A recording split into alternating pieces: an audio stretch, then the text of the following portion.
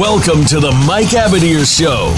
You'll want to sit tight this hour as hosts Mike Abadir and co-host Gino Bacola talk to the experts, celebrities, and figures from the worlds of sports and business of sports. We cover the NFL, baseball, basketball, soccer, and horse racing, so we have all of the bases covered.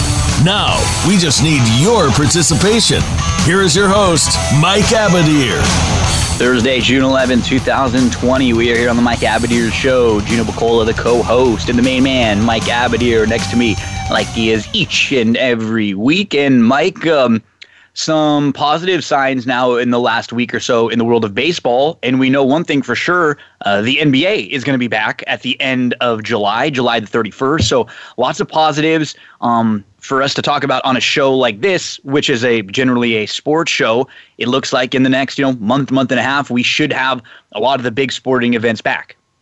Yeah, it's kind of interesting to me if any of the listeners out there are kind of following this saga between the players and the owners and Commissioner Manfred when it comes to baseball. It's really an interesting, read between the lines kind of thing. I don't know if you saw Manfred's conversation with Carl Ravitch, I believe it was yesterday on ESPN. And one of the interesting things that he pointed out was he said, look, we understand that the fans need this. Yes. We understand what baseball means. We understand the opportunity we have. And my comeback to that, Gino, is, well, if you understood it, we'd have a deal in place. And I think... You know what I mean? I think it's a little bit hollow. Simplistic to say. It's like a little hollow what they're saying. I kind of course, I would look if they were playing, if they had the deals done and everything set up. I just kind of keep getting and I guess this is an interesting conversation to have with someone like you who's a sports agent, because I'm very curious to see kind of where you stand.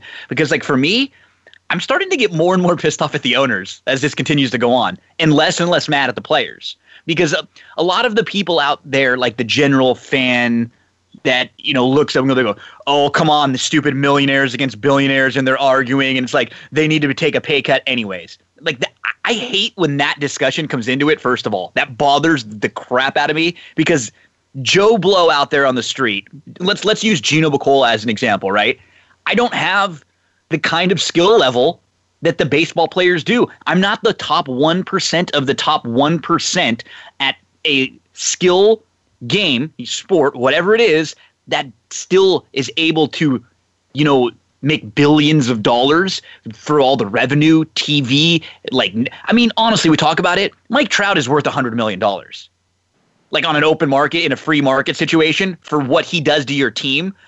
Someone like, a Mookie Betts or someone like that. They're worth more than the 30 to 35 million they make. Yeah, but here's the thing, Gino, and this is where sports and politics kind of intersect, and I'll tell you why. Because the sentiment out there by the fans really does mirror the political landscape. When I look at the political landscape, what I see is that there is a strong sentiment moving away from capitalism, moving towards a more of a socialistic type environment, more of a society that is disgusted with billionaires. It's really interesting because whether really it's comments on because Twitter or whether the president is kind of, what I mean? But look, here's the thing. Even before Trump was elected, Bernie Sanders has been on this crusade talking about how corporate profits are through the roof, and that New York Wall Street investors are really dominating the economy. The gap between the rich and the poor has widened. And he says that the amount of money that the billionaires make is reprehensible. He's actually saying that it's immoral, the amount of money that the billionaires in this country and globally make. And when I hear that, I'm kind of wow, we've come a far away from capitalism, because America's supposed to be, the land of the free, the land of many opportunity. You come here, you put in the effort, you make your money, and we're happy for everybody that does it. And I think that's kind of shifted, Gino. And I think that, that political sentiment kind of is reflected in society, it's everything, and in sports, and everywhere else. Now they're looking at these players and they're like, dude is making $250 million. to play a kid's game. I mean, that's the line they use, right? And it's no longer like, hey, I'm happy for him. I'm happy that he's got generational wealth. It's no longer even like limited to jealousy. I think it's straight up like, this is immoral. And if that's your moral like framework that you're working with, you can't defeat that mentality. Well, it's funny. It's a lot of it's misinformation too. Like, true. I think that's kind of why I side with the players more than the owners. In that, I feel like the owners. When we talked about this either last week or a couple weeks ago, this to me feels like the perfect time for the owners to what I had called it an investment, right? To invest in their future.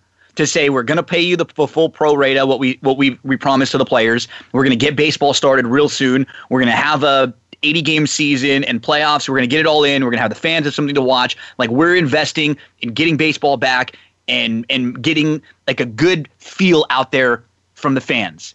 See, because I think people. You look at the players, right? And like the Mike Trout one, he's supposed to make $37 million this year, and then. Who knows what he's going to end up making if they get the full pro rata? He makes $19 million, something like that. But it's not the Mike Trout because, like I said, he's worth that money. I think a lot of people just assume that if you're a professional baseball player, you're a millionaire. If you're a football player, you're a millionaire. You've got millions of dollars. And I think you absolutely can speak to that and say, man, most of these leagues are comprised of people who are making the minimum salaries, who are not millionaires like the common misconception is out there. And those are players that definitely deserve probably a little bit more. So it is a weird, and it's kind of like that in every industry that you're in, where the top get paid the most. The players that are still really good don't make more, and there's not really as much of a middle ground, especially in baseball anymore now. It seems like it's either you're really young and you're cheap, or you're like a huge established contract. There's so little middle ground. So to me, I don't like the come on, the players just need to suck. I don't like that sentiment when the fans are out there like, I don't care, the players just need to suck it up. Well, maybe do a little bit more research, look into what the players and the owners are arguing about. The players have already agreed to take a pay cut. They've agreed to whatever to get paid pro rata. No, I agree with you. I agree with you 100%. Yeah, I agree with you 100%. I mean, look, it kind of goes back to what I was saying. There's this like moral false equivalency going on. In addition to what I was saying earlier, it's also like this comparison, right? Well, doctors and teachers and firemen are more important than. Come on, stop. This is not a matter of what's more important in society. Exactly. If we're looking at the most important society, my garbage man would be right at the top of the list. Number one right now. Could you imagine if my house gets, no garbage being removed? We've seen when those guys go on, when those folks go on strike, what happens? Yes, it's crazy. A huge deal. Of course, it breaks the back of the city. So, I mean, it's not a matter of what's the most important. It's something that you just said at the top of the show, which is these people have a very, very unique skill set that is highly sought after in a small window. And ultimately entertains us. Like we're the consumer. And what's the alternative? Imagine if when you watch a Major League Baseball game, you were to have like scab players come in if there was a strike, right? You'd see a noticeable difference. You'd be like, this sucks. I remember when the NFL had scab players in '87. That was during the course of what would have been a really historic year for Jerry Rice, and it kind of ruined it.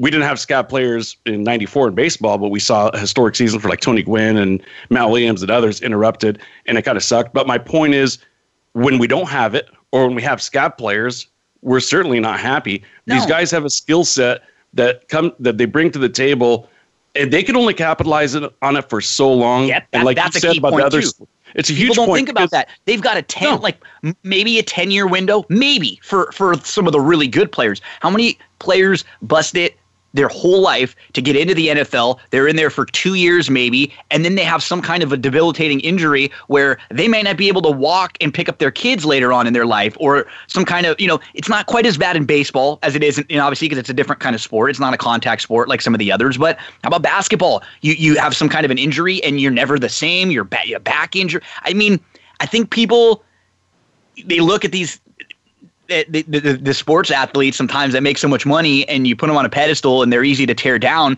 But man, it's like some of these guys can go afterwards, guys or gals or whoever, can go afterwards and maybe get into radio, or maybe get into TV, or get into announcing. But how many people, what's the percentage of them that do? Like 1, maybe 1%, half of a percent of people that afterwards know what their next step in life is going to be. What they do in these 10 years pays for their family and their future of their family for years to come. And that's for those who are lucky enough to get 10, right? I mean, 2, 3, 5 maybe. I know. Yeah. The average in NFL, I think, is like right around 2.9. So let's call it it's a 3-year shelf life. Like you pointed out, a lot of these guys are on league minimum. Probably about 38 to 40% of the NFL, for example, is on a league minimum contract. They only get paid real bucks when they get to their second contract. But even that's not entirely true. If you to get paid the way that we process big money contracts in these sports, number one, you have to be a starter. Number two, you have to be a really, really good starter. And number three, to get the top dollars, you got to be top 5 in your position, right? So each position in the NFL has a top 5, right? Left tackle, right tackle, D linemen, corners, safeties, quarterbacks, et cetera. So if you go 5 times, call it 22 on the playing field, 100 people that are really, really getting paid, and then the rest, you could probably go another 100 people, the next 5 are getting paid pretty well. Below that, I mean, half the league, 40%, like I said, is kind of on the league minimum contract. Now, people say, well, they're still making hundreds of thousands of dollars per year, and over a 3-year period, all of them are exceeding $1 million. Sure, but let's just say those are the only 3 years that most people have an opportunity to get in the league, because as we established, the average shelf life for an NFL player is 3 years. That means that his entire skill set that he prepared his whole life for, he could only capitalize on it during a 3-year period. Yep. Versus a guy or gal who goes through dental school, they're going to be able to capitalize on that until the day they decide they want to retire, 60s, 70s, 80s, whenever it is. If I told any dentist, hey, you can only make your money. General contractor, people out there like that, they can do, you work in an office and you learn the secretary. It's just, there's a lot of skills that you've been doing this for forever. From high school, some of these guys, a lot of them never go to college even. Yeah, right. They get drafted straight. Talking about baseball, we're in the middle of the MLB draft right now.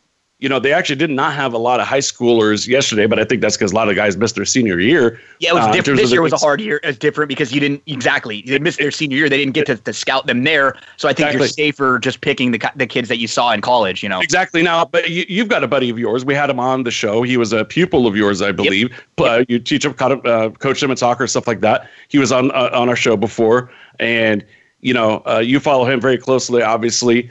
How much money is he making?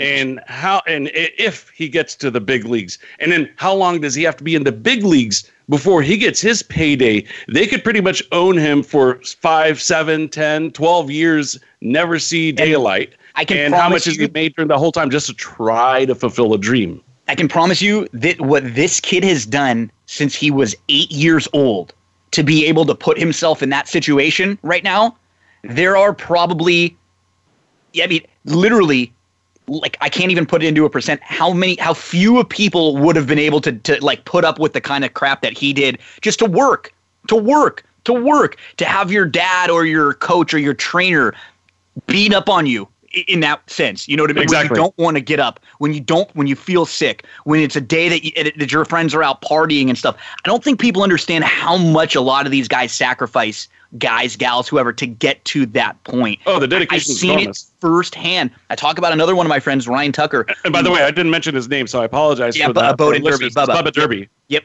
And then another one of my buddies, Ryan Tucker, from about still a good friend of mine. I talked to him a lot. He went to Temple City High School, and then he got drafted he was number 34 overall draft pick in the first round, in the supplemental first round. So he got paid at $998,000 signing bonus just to sign. Never had to play a game and made $1 million there. The guy, growing up, I would be at his house. We were 10 years old. I'm not joking. 10 years old. In the summer, we're swimming, doing whatever. He had alarms set for certain times of the day: 2 o'clock, 3 o'clock, 4 o'clock. I don't care what he was doing at that point. He stopped everything he was doing, and at 2 o'clock, he went and he was doing his hour-long workouts with the medicine ball. At 3 o'clock, he was doing resistance training with a pulley, which you didn't even see a whole lot back then. He's got it on his foot and he's stretching his arm all the way up. He's doing these exercises over with his arm and like how he's releasing the ball. And then he'd have another hour where he's doing the Tom House pitching video with all the different exercises. And it doesn't sound like a lot, but I'm telling you, 2 to 3 hours every day of this guy's life from when he was 10 years old. He had the discipline to stop what he was doing. If we were at a park, he had it sitting there like on a little like, you know, he'd have it on a phone or something that he could watch. It was unbelievable. I never realized it. And then that's why you get there. People just say, oh, you can hit a baseball. Yeah, it doesn't just happen that way. It just doesn't happen like that. No, it doesn't. By the way, you know when you're going to feel really old? Is when your buddy, he said his name is Ryan Tucker? Yep. When Ryan Tucker's son is a first-round prospect, that's when you're going to feel really old, because that's what's going on with me right now. Yeah. So the first-round draft pick, I believe it was 92, it was my graduating year, was Steve Soderstrom to the San Francisco Giants. He made it up to the bigs, didn't have the career that many expected.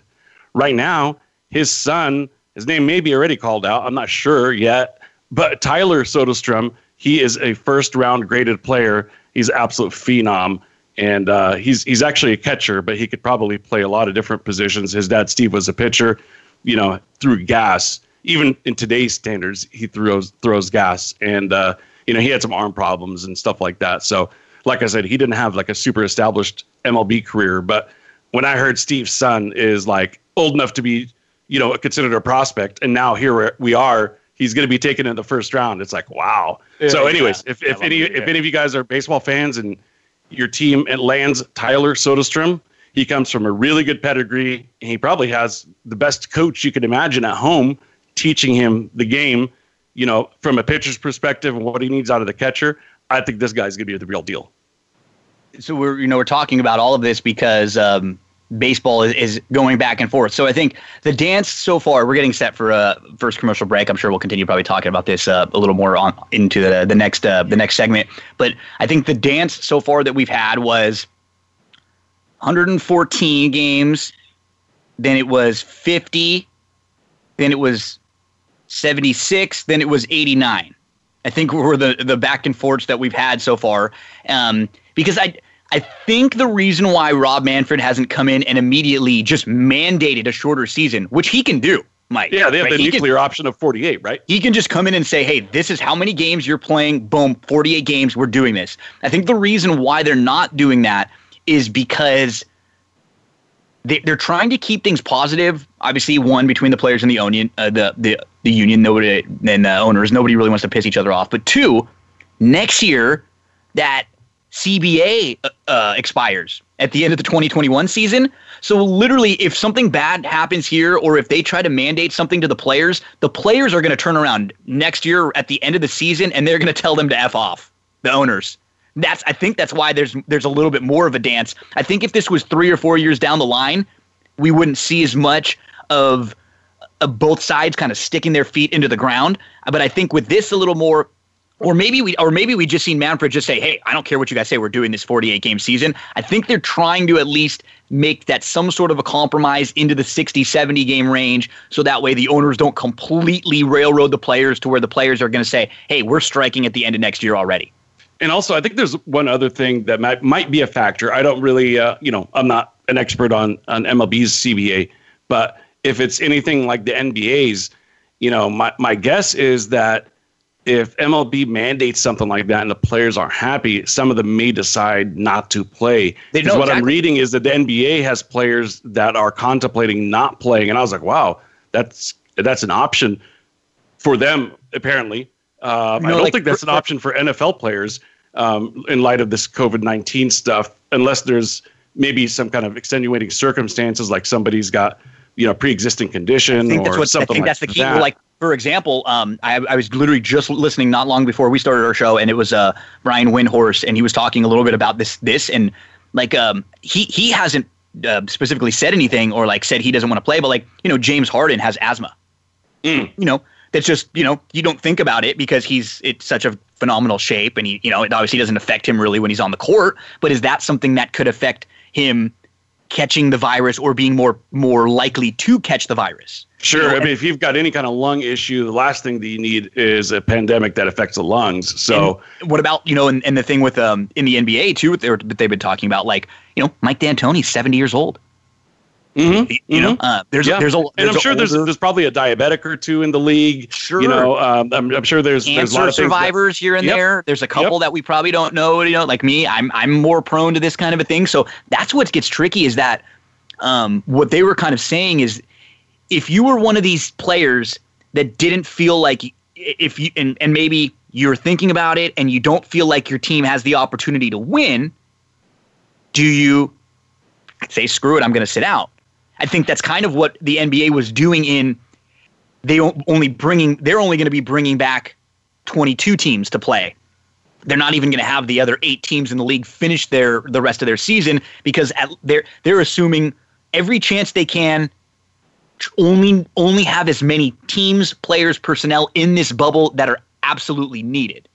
So it's going to start to get tricky now, because the NBA did it kind of opposite as baseball did, right? The NBA said, boom, here's the date. They voted on it.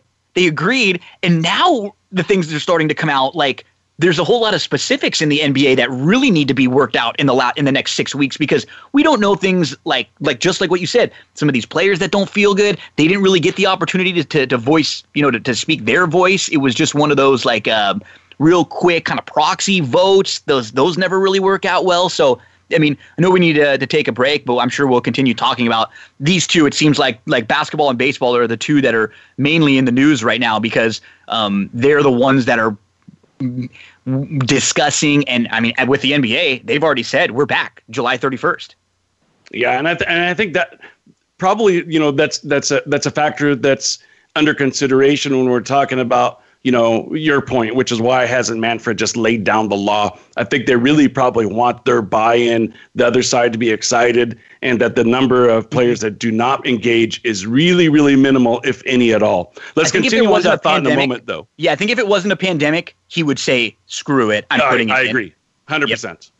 Stay with us, everyone. We'll continue down this path of MLB, NBA, MLB draft, and everything else in the sports world right after this.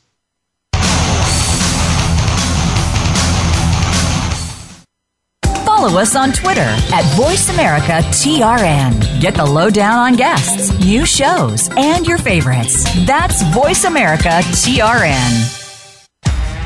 Want to play the ponies and win? At Winning Ponies, we go inside and behind the scenes with the top jockeys, trainers, and handicappers. The Winning Ponies radio show with John Englehart, racing's regular guy, is the perfect complement to the Winning Ponies handicapping website. Catch us live every Thursday at 8 p.m. Eastern, 5 p.m. Pacific on the Voice America Variety Channel. Win prizes just for calling in. Have we got a high-energy, all-access sports show for you? It's Outside the Huddle, starring Lemont Williams. Each week, join Lemont as he takes callers, discusses the week's top stories in the world of sports, and sits down with active and former players to discuss their transition from sports to business. Outside the Huddle is a great resource for players making career transitions both on and off the field. Tune in Wednesdays at 8 p.m. Eastern, 7 Central, and 5 Pacific for Outside the Huddle on the Voice America Sports Channel. Find out what's happening on the Voice America Talk Radio Network by keeping up with us on Twitter. You can find us at VoiceAmericaTRN.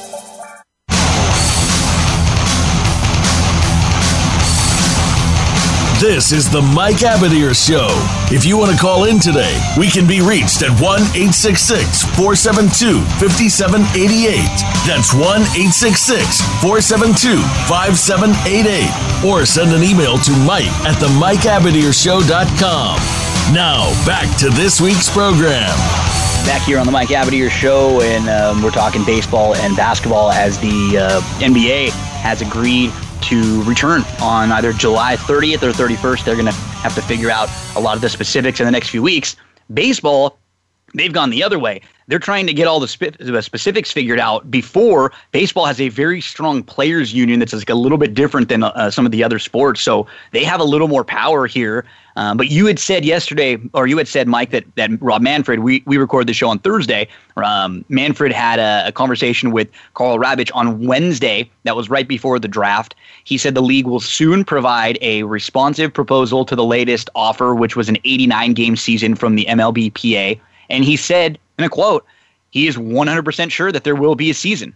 And I did see players who are still frustrated have all had that same sentiment. Like Trevor Bauer, I've seen some people out there that have been asked, even just by random fans on social media, do you think there's going to be a season? Yes, absolutely, 100%. We're just kind of frustrated going back and forth.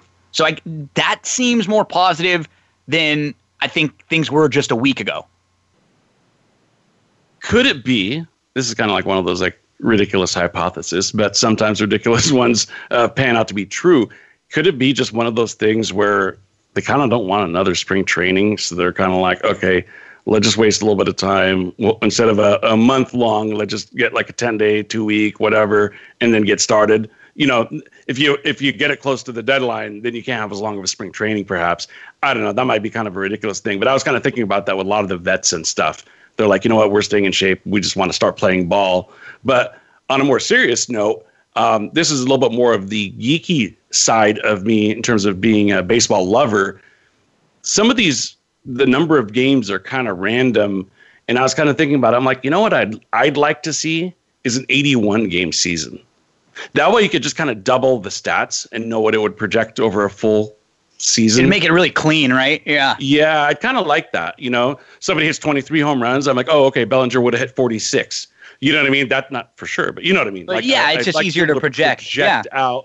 Because baseball's the only, like, I think the one thing that people get really frustrated about with this is that if you are someone who's a big baseball fan and, you know, you've been a big baseball fan for a long time, it is, of all the sports, the numbers and the records are the most sacred. For sure. Of any of the sports. It's not even close. Like you don't know. I mean, I used to be able to go through like every year who was the batting champ, the home run champ, like all that stuff when you were little. It became a little bit less, you know, important as you get older because stats kind of evolve and what stats are important, this or that. But I mean, you don't ever know, like off the top of your head, a string of who was the, you know, NFL MVP or Offensive Player of the Year or things like that, or even it doesn't the same in the NFL. In the NBA, yeah, I guess like the MVPs and some of the all NBA awards are pretty important, but it's way different in baseball. I think that rubs a lot of people the wrong way. They don't like the idea of there being a baseball season that's, you know, 70 games, 90 games, 100 games. That isn't that we can't look at the numbers and kind of figure them out. Sort of what you were just saying. Yeah, like I don't know if 89-game season. Then, I mean, is a 6-win season for a pitcher good or not? You know what I mean? Like that kind of thing. So I'm kind of thinking about it. I'm like, okay, you know, what would be a really good season? Somebody has like a 20-6 record. So an 81-game season, if somebody's 10-3, then I'm like, you know what? He had a really, really good year. You know, if you get to these like 114 and 89 is a little bit easier because it's close to 81. But, you know, 70 or 114 or some of these like oddball numbers, kind of hard for me to evaluate how strong or how weak of a season. So, and I'm assuming, by the way, that if you have an 81-game season and a player typically plays between 148 and 154, then out of 81, they're probably playing 75, 77, somewhere in that window. So you could still be able to kind of project out in a typical, you know, whomever, Mookie Betts season where he plays 154 out of 162. This is what the season would look like if you just double the stats. That's, to me personally, I'm not going to balk at any number because I want to see them play, of course. And that really is the bottom line here. Interesting thing, though, Gino, we're talking about the present, the immediate present, in the short term. In the long term, obviously, you build these teams via the MLB draft. There isn't going to be a minor league season this year. The draft has been shortened. Do you have any concerns just kind of about the future of these ball clubs and the talent that we're going to see? Because every player in MLB got 1 year older, just like that, whether they have a season or not. And then all the young guys didn't get any experience at all this year whatsoever, which really sucks. And then the part B of that is a little bit disappointing with everything going on in the world around us. And the big discussion is race relations, especially in the black community, that we've only seen 2 black players drafted so far. And I'd like to address the part B of that. But what are your thoughts on the first part that I mentioned? Man, I don't think that I just think one thing that's been really weird over the last couple weeks is that with all the protests and stuff going on, it's almost like, and I understand, I think a lot of people kind of forgot about not forgot about the virus, but it was like, okay, we're focusing in on the protests and everything now. And it's almost like we're trying to jump right past something that still isn't completely out of there yet. So I don't know. I'm having a hard time with, and the second part, I mean, the race stuff is it's been a problem in baseball now for a long time, right? This has been a major problem in baseball for a long time. Where are the players coming from? And I think this is something that goes back to with what we were saying about the owners and maybe needing to invest. I just don't think the folks out there, when you're at home, when you're a young kid growing up, when you are watching sports on TV, what sports are you flipping on first? It's probably football. It's probably basketball, and baseball is probably third. And I don't think that they've done a good enough job trying to fix that. I think horse racing kind of had a similar situation right now too. Over the last few months, we talked about it. Some of these racetracks did a good job staying safe, did a good job, putting cards together. We didn't really see, this would have been a great time for them to be like marketing, commercials all over the place, letting folks know that horse racing is still going. You can still make a wager, get to one of these sites, blah, blah, blah. We didn't see any of that. I think none of that. They just didn't like this would have been a perfect time. Do you remember those Go Baby Go commercials? Absolutely. That campaign was really big. I mean, it was funny. People liked it. It was funny. Goofy. People liked it. Why wouldn't you drop something like that right now? Because they didn't care. Because it just comes down to not caring, and that's what's a bummer with baseball. You hope it doesn't get to this point where the fans stop caring, because this has happened multiple times now with the strike seasons, and that's why I'm convinced that there's going to be a season 2. I think that there's enough smart people on both sides of this argument in baseball that understand that if they didn't play baseball right now, this year, with everything going on, they may never recover. Probably not, especially because the first part that I mentioned, right? Instead of what's close to a 50-round draft, you got 5 rounds, right? So 90% of it was basically eliminated. You forfeited an entire minor league season in terms of development. So let's just say they don't play Major League Baseball this year. On rosters right now. So and a lot of guys got released. Exactly. So if you don't have a major league season, you don't have a minor league season, and you really don't have much of a draft, like, what is the future of baseball? I mean, it's not on an uptick, that's for sure. I mean, it would be a huge momentum shift in a sport that I thought, and I remember us having conversations on the air, that it felt like there was a positive momentum, that there was maybe a little bit of an uptick in terms of the baseball talk that was out there during the trade deadlines, during the postseason. Even the stuff with the Astros. The cheating or leading up to seasons. Like, baseball has done a better job, intentionally and unintentionally, finding a place in the national headlines quite a bit over the last couple of years. But this would be a huge void that I don't know if they could overcome, really. No, I don't think it'll ever get down to like hockey level, but it could get problematic, where you have stadiums or ballparks that fill 45,000 seats where they're consistently getting mid-20s or something like that. It'd just be a bad look, and it would just not feel like the baseball that I grew up with, which was America's pastime still, a very revered sport. And on in terms of the black discussion, I think there's probably 3 factors that I could quickly and unscientifically kind of identify. The first one is Michael Jordan. I think Michael Jordan, what he did for the NBA, and sure, there was Larry and Magic, 10 years before him. But what Michael Jordan did in terms of making basketball really, really cool, really, really exciting, it landed basketball on the map in a more pronounced way than any other athlete, probably since like Muhammad Ali for boxing. Okay. And I think it got a lot of people thinking, you know what? We want to fly like Mike. I want to be like Mike. Yep. And I think a lot of kids kind of started migrating to basketball at that time. And so I think that's, I don't know if that's something that people ever talk about, but I think that was huge.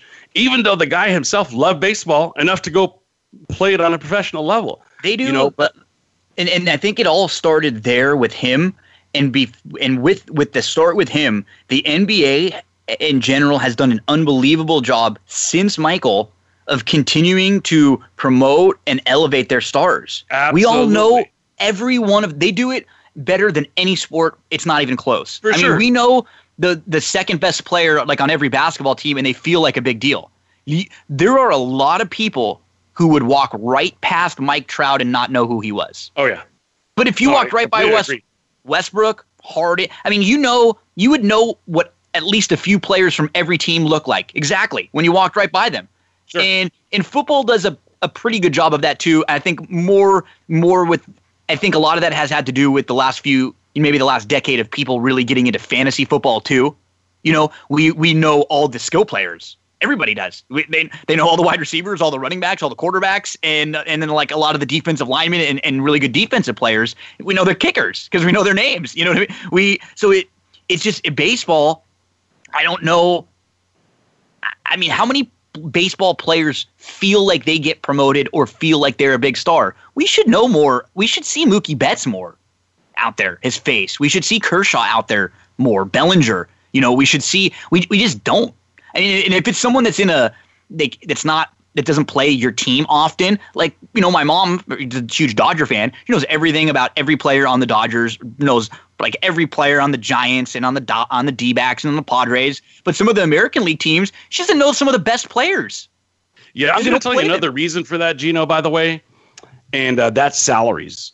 Now, why do I say that? Because back in the day, starting from Babe Ruth on through Mickey Mantle and even like Joe DiMaggio up until the day he died, Steve Garvey, Reggie Jackson, on and on and on, were in commercials. You saw them in a lot of commercials. Yeah. Right? And one of the reasons for that is because, their agents or agencies or marketing reps would be like, hey, you've got a golden opportunity. You got to make as much money as you can. You made $100,000 playing baseball. We could probably make you another $25,000 in advertising. Right now, Kershaw, after the season's over, you're not going to see him until spring training. You don't see him at all. Isn't that nothing? Right? He doesn't have to. Right? That's a good point. So a lot of these guys no longer have to do that. And so they spend time with their families. It's actually pretty amazing how many baseball players are married and have children. It's like a pretty high number when you think about it. Like, I don't think it mirrors, society for guys between 20 and 30. You know what I mean? People that are going to be gone so much of the year. Yeah. Right? Like, they're double any other sport. Yeah. Like if you take just like a random sample of men between, 22 and 30, it would not be as high of a percentage in terms of those who are married as Major League Baseball players. I don't know why that is. I just find it to be kind of interesting. And so because of that, and you got enough money, you want to spend time with your family, you shut it down for the off season, except for when you meet with your trainer a couple times a week. And that's about it. You're unseen, unheard of.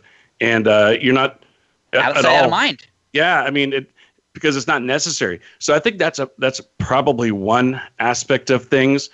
Because like I said, I remember, you'd see Reggie Jackson and even Wiener Schnitzel commercials. We're not just a hot dog anymore. I mean, even Sosa and McGuire were all over the place during those years. I mean, remember we saw them all over, or you'd see players that at other events that would be kind of hosting an event, or you see them on Saturday Night Live, something like that, or somewhere. Oh, yeah. It just doesn't feel like and maybe the reason, like you said, they make so much money, they don't have the need to, but for some, either for publicity or the league in general, nobody's giving them a nudge and saying, hey, we need your face out there.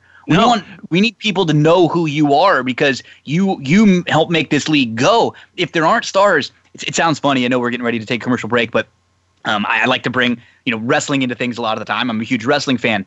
This is a problem that the WWF has kind of come into in the last few years, because they are now they're not in getting behind one person and making them a star. They're about making the WWE the brand. And what ends up happening is, nobody is ever written or built up to be like a real badass anymore. And so you have people that are trading wins, they go back and forth, and it just feels like you have an entire group of people who are all on the same level. There's no star. I wonder sometimes if MLB is like that too. It's like they want the brand MLB. They don't necessarily elevate their stars, which is what you have to do in anything. You have to put the faces of the good-looking people, or the people that people care about, or the ones that are the best at what they do, up front and center. We have to see them. As we lead into this commercial, I distinctly remember being 12 years old, and Will Clark, the San Francisco Giants first baseman, was going to be at Rural Dale Auto Plaza signing autographs in Modesto, California. And man, I'll tell you, the line, the talk about it, first of all, there was not a kid in Modesto that wasn't just super excited for this to happen. The line, people were getting there like at 7 a.m. for like a 3 o'clock signing. The line was enormous for this. Everybody was super stoked for it. People brought bats and gloves and you name it. And the 88 Fleer baseball card set had just come out. And in the first pack that I opened, I got a Will Clark card. And that was the day before. And I took it to Rural Dale Auto Plaza, and I had Will sign it. And he looked at it and he was like, "Oh, wow, these are out. This is a really nice looking card." And for anybody who knows the 88 Fleer cards, it was a white card with some really faint stripes kind of going diagonally. They stop when the picture comes, and then they continue out the other side. And I remember I was like, I could actually tell people that I'm the first person on the planet to get this autograph by Will Clark. Yeah. And there was enough witnesses that people do it. I still have that card, by the way. So stay with us, everyone. We'll take a quick commercial break. We'll keep talking baseball all the way through the end.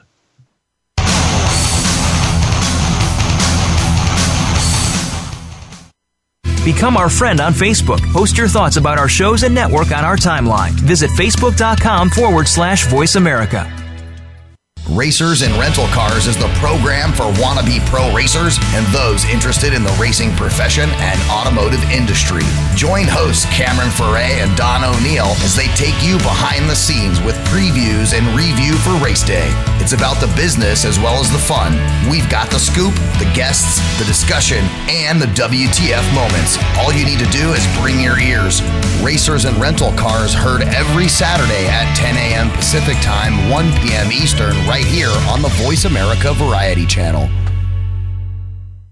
Sports continues to grow and evolve to ever-increasing prominence in today's society. On All Around Sports, host John Inglesby will connect with the leading newsmakers from the sports world, including players, owners, and fellow sports journalists, discussing the top news and events that are relevant to sports today. John will also report from and offer his experience of the world's top sports events. Tune into All Around Sports with John Inglesby, Mondays at noon Eastern Time, 9 a.m. Pacific, on the Voice America Variety Channel.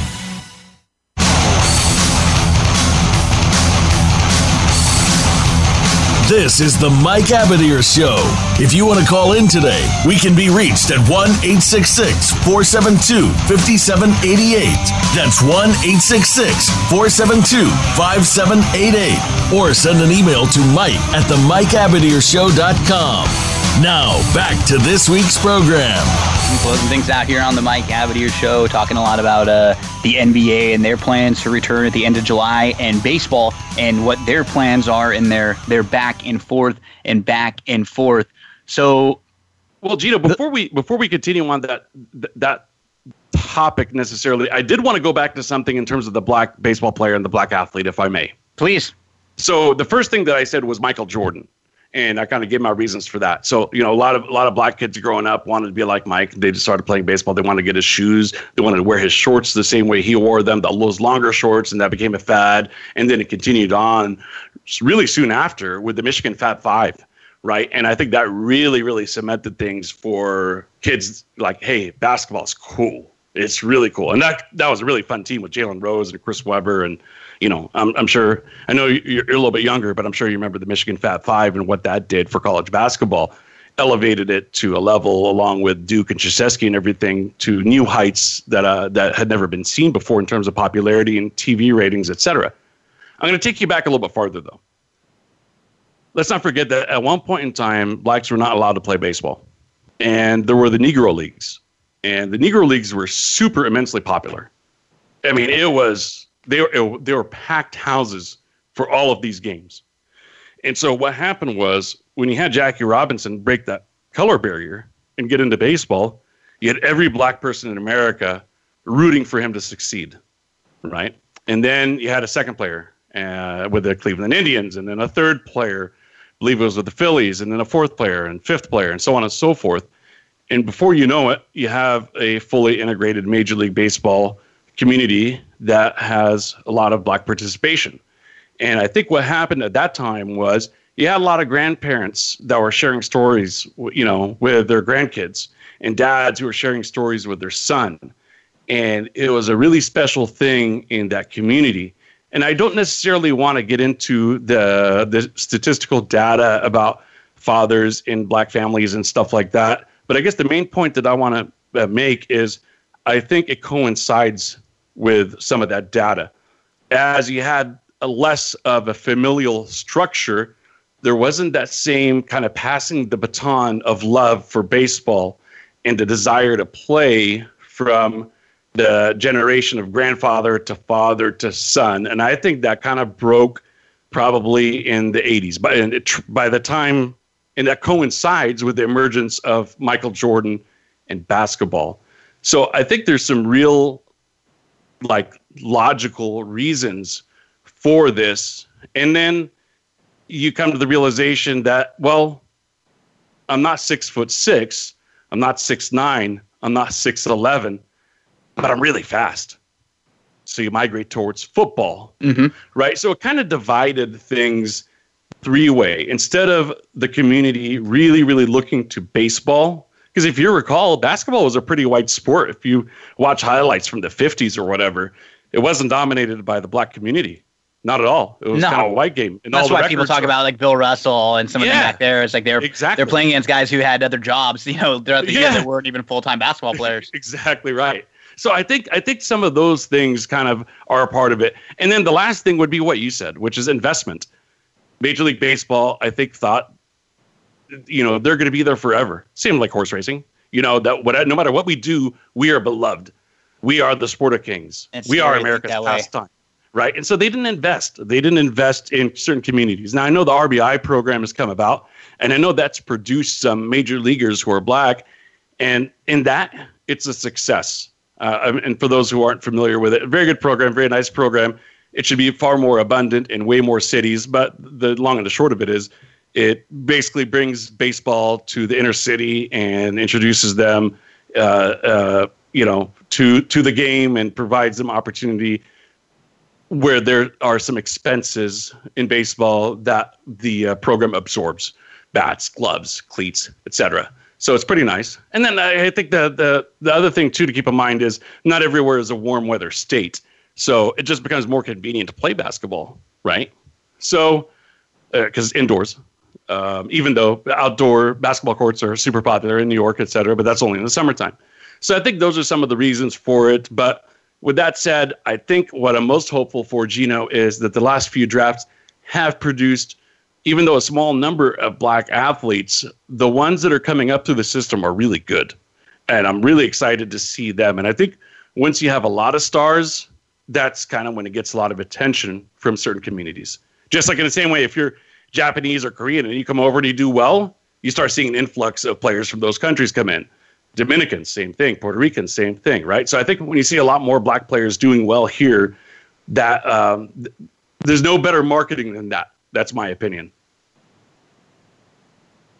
Man, it's a bummer because there's so many similarities between the sports that you just mentioned, baseball and horse racing. Yeah. There really are, because they were, you look back in the, as you mentioned, 50 years, 60 years ago, and every baseball stadium and every horse racetrack was packed, and they were the top of the line sport of kings. I mean, dude, football's really only been the last 20 years, like as major as it is now. It really, I mean, the NFL. It really started with like the mid '80s and kind of the resurgence of like Marino, Montana, Elway, Young, into the early '90s. Yeah, I mean, but it's like before it didn't have a good stigma. The NFL didn't. The NBA had an awful stigma. I mean, during like the '70s and stuff, there was so much. It was on tape delay.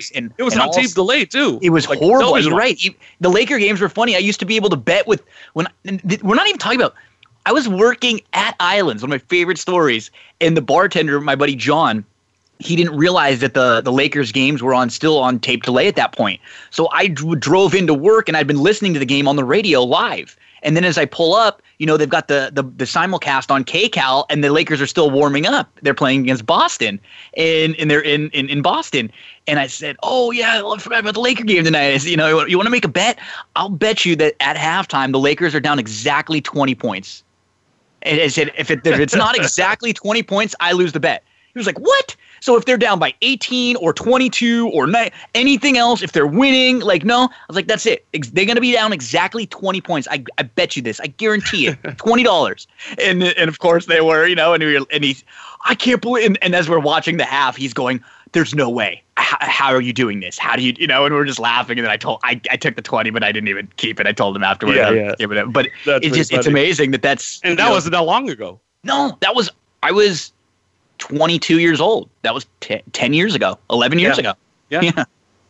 That's crazy. Well, speaking of horse racing, we are right around the corner from the Belmont, a week from this Saturday. And that's going to be a fantastic card, top to bottom. I'm sure we'll be talking about that, probably securing a guest or two to talk about the Belmont. But now that we're here, my dad and I were talking about it, and he was like, he's like, I'm glad that we have them. He's like, it's just really weird to me that the Kentucky Derby didn't go first, and the distance, it's kind of like hitting him back again. Like first it's like, oh, thank God. But then the reality kind of sets in. For me, it's really not that big of a deal. I'm looking forward to the card overall from top to bottom. Just the fact that it isn't a 1.5 mile race, though, to me, it's not the Belmont Stakes. Yeah, it's just the race that they called the Belmont. Yeah, I think they probably – I understand what they were doing. This is one of those things where, if they just called it, the New York Derby for 3-year-olds or whatever, nobody would care. And if it was at 1 1/8 mile, there would be no hubbub. There's just the hubbub because it's the Belmont that people assume it's got to be the 1.5 mile and it's got to be longer. And I agree with you. I think – and I would never want the Triple Crown changed or the Belmont shortened in any sense. I think they were just a little screwed because you can't go 1.5 miles before you go 1.25 miles. And none of these courses have gone 1.25 miles. So it would have been just logistically, you couldn't really have kept it at 1.5 miles and then go back. Logistically, probably safety wise, right? No, exactly. Yeah. And what's kind of sucked about this now is that I think a lot of people and the connections are treating the Belmont like it's just race. They're using the Derby still as the race to circle that they want to plan towards, and that's the long-term goal. And working backwards, a lot of them are skipping the Belmont now, even running in the Bluegrass. So you don't think that we're going to get a full field of 16? I think we'll get probably 10. But what right now, in just the last week, we've had Nadal, or 2 weeks. Nadal, Charlatan, they were both supposed to be in that race. They're both out. Maxfield was going to run. Actually, he was going to skip that race and go to the Bluegrass. He's out. They've said horses like New York Traffic pointing to the Bluegrass. He's going to be skipping this race. So right now you have Tiz the Law. You have a horse like Tap It to Win, who they supplemented. They said they're going to run. But a lot. I mean, probably the horses who would have been your 2 of the top 3 betting choices are now out of that race, and it's basically like Tiz the Law as the number 1. I think we're going to get a really good undercard. It's just this has been one of those weird years. We see the attrition from 3-year-olds on the Derby trail all along, and in a year like this where you had gaps in training, tracks that weren't opening up, how hard must that be to circle a date on your calendar and try to point a horse to something that you don't even know what's going on? Yeah. Look, the whole thing is just really odd. And even, I know we got to wrap up here, but even like at a much smaller scale and probably a very little interest nationwide, but I'm into it. The California Fair Circuit, being from Northern California. Oh, I'm pumped for that. Yeah. That's something I've always loved. And I don't know what was the outcome of today's CHRB meeting, but even the announcement was made that the fairs were not going to be running at all. They were, if we're not going to have the actual fair, then we're not going to run the races. Well, Golden Gate's closing shop on Sunday. It's the last day of the mandatory payouts. And I look at Equibase and I see that they're going to be going to Pleasanton, but then they've got Pleasanton listed throughout the month, which tells me, are they getting Sacramento's dates as well? I thought Golden Gate was still fighting for those dates. Santa Rosa is not going to be running. To me, like they're almost like making it up as they go. There's not a lot of quality information. Even somebody hit up Vic, and he's like, "All I know is that I'm the announcer for the fairs." So, but he didn't even know the specifics. I know Ferndale canceled as well. Once again, I know it's not a huge deal. Everybody's probably like, "Oh, it's the California Fair Circuit," but hey, it's the alternative to SoCal. It's the NorCal Circuit, and we'll find out, I guess, how this all plays out. I think they're deciding that today, Gino. But yep. That is all the time we've got. So thank you for listening. We'll see you same time, same place next week. Thanks for joining us this week for the Mike Abadir Show. Please tune in again next Thursday at 7 p.m. Eastern Time and 4 p.m. Pacific Time for another show with Mike and his co-host, Gino Bacola, on the Voice America Variety Channel. Have a great week.